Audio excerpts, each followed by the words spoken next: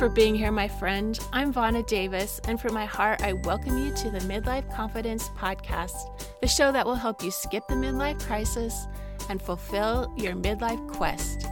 I found the key to growing in our middle years lies in managing our own mind. I want to teach you to reimagine your identity and purpose and live a life full of possibility. Join me on a journey to discover your midlife confidence. What's the last decision that you made? I mean, a big life decision. And was that decision hard to make? Did it take a long time? And how do you feel about the decision now when you look back on it? Today, we're going to talk about decisions in midlife, those bigger life decisions. These are macro decisions as opposed to micro decisions, which are little decisions in the moment, like, am I going to eat that coconut cake? Even though there's so much in our life that's already in place, there are still big decisions to be made, often some new ones because of the transitions that we're going through at this stage in our life. Some of the decisions we might be facing now are things like, what should I do with the time that I used to spend taking care of my kids? Do I want to stop working? Do I want to start working? Do I want to do different work? Do I want to learn something new? And what would it be? Should I go to school? What do I want our marriage to look like now? And what can I do to make it what I want? Or for some people, do I want to stay in this marriage? What do I need to do to be ready for retirement? Should I do that elective surgery or get braces or start eating a vegan diet? Do I want to level up my spiritual life, and what would that take? Or even just what would be fun to do at this stage of my life? Well, when it comes to big decisions, a word that comes up a lot is, I feel stuck. So let's talk about when we feel stuck and unable to move on because we aren't making a decision, and how to free yourself with a choice.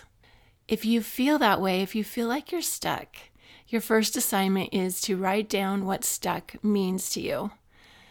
I bet you'll find that part of it is that you need to make a decision and you can't move ahead until you do. So let me share with you one of my own decision stories, and it has to do with our cars. So when we were growing our family, we had busy kids who needed to go everywhere. We bought a blue Plymouth Voyager. We were excited to have it at the time, but that car turned out to be such a lemon and failed us so many times. Little parts on it were always breaking. And I remember going through the car wash one time, and I realized that we had left flecks of blue paint all over the interior of the car wash. And there were bigger and bigger patches of gray primer exposed on our car every time we washed it. It was such a joke that my husband actually turned it into a really funny Christmas card one year, and people still talk to us about that 20 years later. Well, we were pretty glad to get rid of that car, and we decided we had learned our lesson, and we bought a Honda Odyssey van the next time. That car was so reliable, brought so much peace into our life. I was so grateful to have it. It was boring. Like, it was gray inside, it was gray outside, but it was a dream to drive, honestly. I drove it for over 10 years, long after our kids left home, actually. We replaced the transmission once, and then I was driving to work one day and heard a big clunk. I pulled over to the side of the road, and I never drove that car again.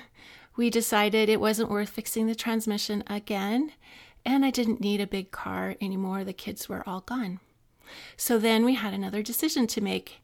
And if you've listened to me for a while, you know that we went through a nearly decade of financial challenges and didn't really have money in the bank to go pay for a car like we would have liked to.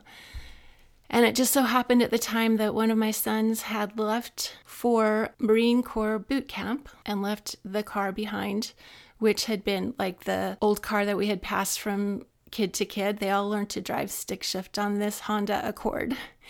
And it had been in several accidents, and it was old and worn out, but it was actually a pretty zippy car.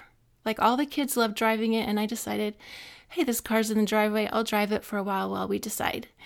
I ended up driving that car for 2 years. I actually really came to love the little thing, even though after one accident we had replaced the hood with a different color than the rest of the car. It was not a beautiful car by any means, but I just decided to have fun driving it. Well, then Sean, the Marine, came home on leave, and he wanted to buy his own car, his first car. He was going to drive it across the country back to where he was stationed in North Carolina. So we decided to help him shop for a car in Utah, and we ended up at this dealership, a used car lot. I guess we don't call that anymore, a pre-owned car lot, and it had great inventory. And Sean found a Toyota RAV that he was really excited about and decided to buy it.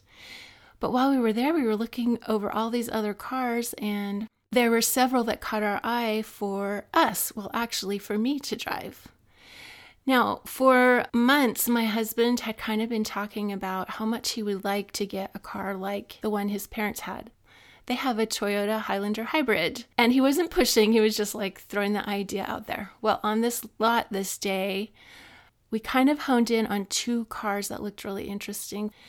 One of them was a Lexus RX 300, and it was baby blue and leather interior. It was just so pretty inside, and I kind of fell in love with how it looked and how it felt. And the other car was a Toyota Highlander hybrid, almost the same year as the one his parents had, a 2006. And it was gray inside and it was gray outside and looked really boring to me. But I drove both of them, and I had to be honest and felt like the Lexus was kind of slow and powerless, while the Highlander, like, it had some power and some zip to it. And so then my husband just walked away and said, like, honey, it's totally up to you if you want either of these cars. And he and Sean went and finished the paperwork to buy his RAV. And I am just circling around the lot trying to decide between these 2 cars. Of course, I realized I also had the option of not getting either of them or getting a different one on the lot. I felt so confused, and it felt like such a big decision because remember, like, we had the experience of having a car that created lots of problems in our life. And so it felt like this could be a wrong decision, that I could make the wrong decision. I also wanted to be sure I was making the decision that was good for me and not just what my husband wanted. And he was giving me all the space I needed to do that. I finally realized, you know what, there really wasn't a bad decision between the 2. I could drive a car that was really beautiful and enjoy it, or I could drive a car that was really powerful and enjoy it. In the end, I picked the Highlander hybrid, and I have loved that car. I'm totally attached to it now. So we're just going to use that story a little bit as we go forward, talking about decisions. Why are some decisions so hard to make? I'm going to talk about 4 that I see a lot in myself, in my clients, and in other people. So these are 4 thoughts that come up when we're making a decision. Number 1, I don't know what to do. Number 2, I don't want to make the wrong decision. Number 3, I don't think I have the energy or time I need to make the decision. And number 4, that option sounds hard. I might fail or get overwhelmed. So let's talk about those 4, starting with that first one, I don't know what to do. And one of my sons is going to laugh when he hears this because I've told him that I don't know is a swear word. I don't want to hear it anymore because it's his answer to everything. I don't know is okay for a few minutes. It's the first step in many decisions. But don't hang out there. Don't get comfortable with it because you can see how I don't know can become a cop-out, right? We want to move on from I don't know to I don't know yet to I'm figuring it out to I've decided. That's called a ladder series of thoughts where we move from one thought that's keeping us stuck to a more powerful thought. And here's a question for myself that has really helped me so much. If I did know, what would the answer be? So here's an example. When I was just circling around that lot, trying to decide between the two, I didn't know this question yet, but that's kind of the point that I came to. There isn't any obvious choice between the two, so I had to decide if I did know, what would the answer be, and I finally chose the Highlander. Let's talk about the second one, when we're so afraid that we'll make the wrong decision. This is such a big one. But we can let go of the drama and that death grip around even big life decisions. First of all, let me tell you, the wrong choices are so obvious. You aren't even looking at the wrong choice. Trust yourself. When I was at that car lot, I wasn't even looking at the trucks. I wasn't looking at the convertibles. I wasn't looking at the sports cars. And because I'm 6'1", I wasn't looking at any car that when I sat down in the front seat, my head was bumping the ceiling. The wrong choices are obvious, so trust yourself that you aren't going to make a wrong decision. You're just choosing between good options, maybe good, better, best, but you really can't make a wrong decision. When we think about it, what is the essential problem of thinking that we're going to make the wrong choice? It's that we're afraid of how we might feel later. But how do you know you made the right decision? You can actually decide you made the right decision and hold to that. You're in charge of how you're going to feel about your decision later. It will totally depend on the thoughts that you have, and you're in charge of the thoughts you have about your decision. You decide you made the right decision. When you make this the right decision and you own it, you don't have to be afraid of making the wrong decision. More accurately, you don't have to be afraid of feeling bad about it later. Even when we bought that Plymouth and it turned out to be such a big problem, I look back now and I don't think we made the wrong decision. It was just a learning experience and helped us make better decisions in the future. So give yourself permission to choose and trust that you know how to manage any emotions that are going to come as a result of your decision. You can choose how you feel about it later. Now, I chose that Highlander even though it was the more boring option. Well, today it's still gray and it's still kind of a boring car. And there are moments when I look around and look like my car looks like everybody's in the parking lot. I don't even know where mine is.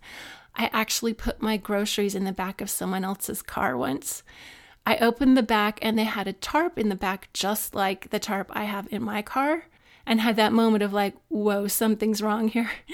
I took out my groceries, headed toward my car, and then I saw the owner of that other Highlander come out. I escaped just in time. Okay, let's talk about the next one. When we don't think we have the energy or time that we think we need to make the decision. Now, for sure, it's good to do some research, some considering and planning, and gather some information when we're making big decisions. But how do we know when it's enough? Because there literally is no end to the research and the thinking about it and the trying to come up with the right choice, right? It could never end. So we need to decide, first of all, how long are we going to spend on research? Like I'm saying, put a time limit on it, whether it's in hours or days or weeks, and set a deadline and commit to making a decision at that point.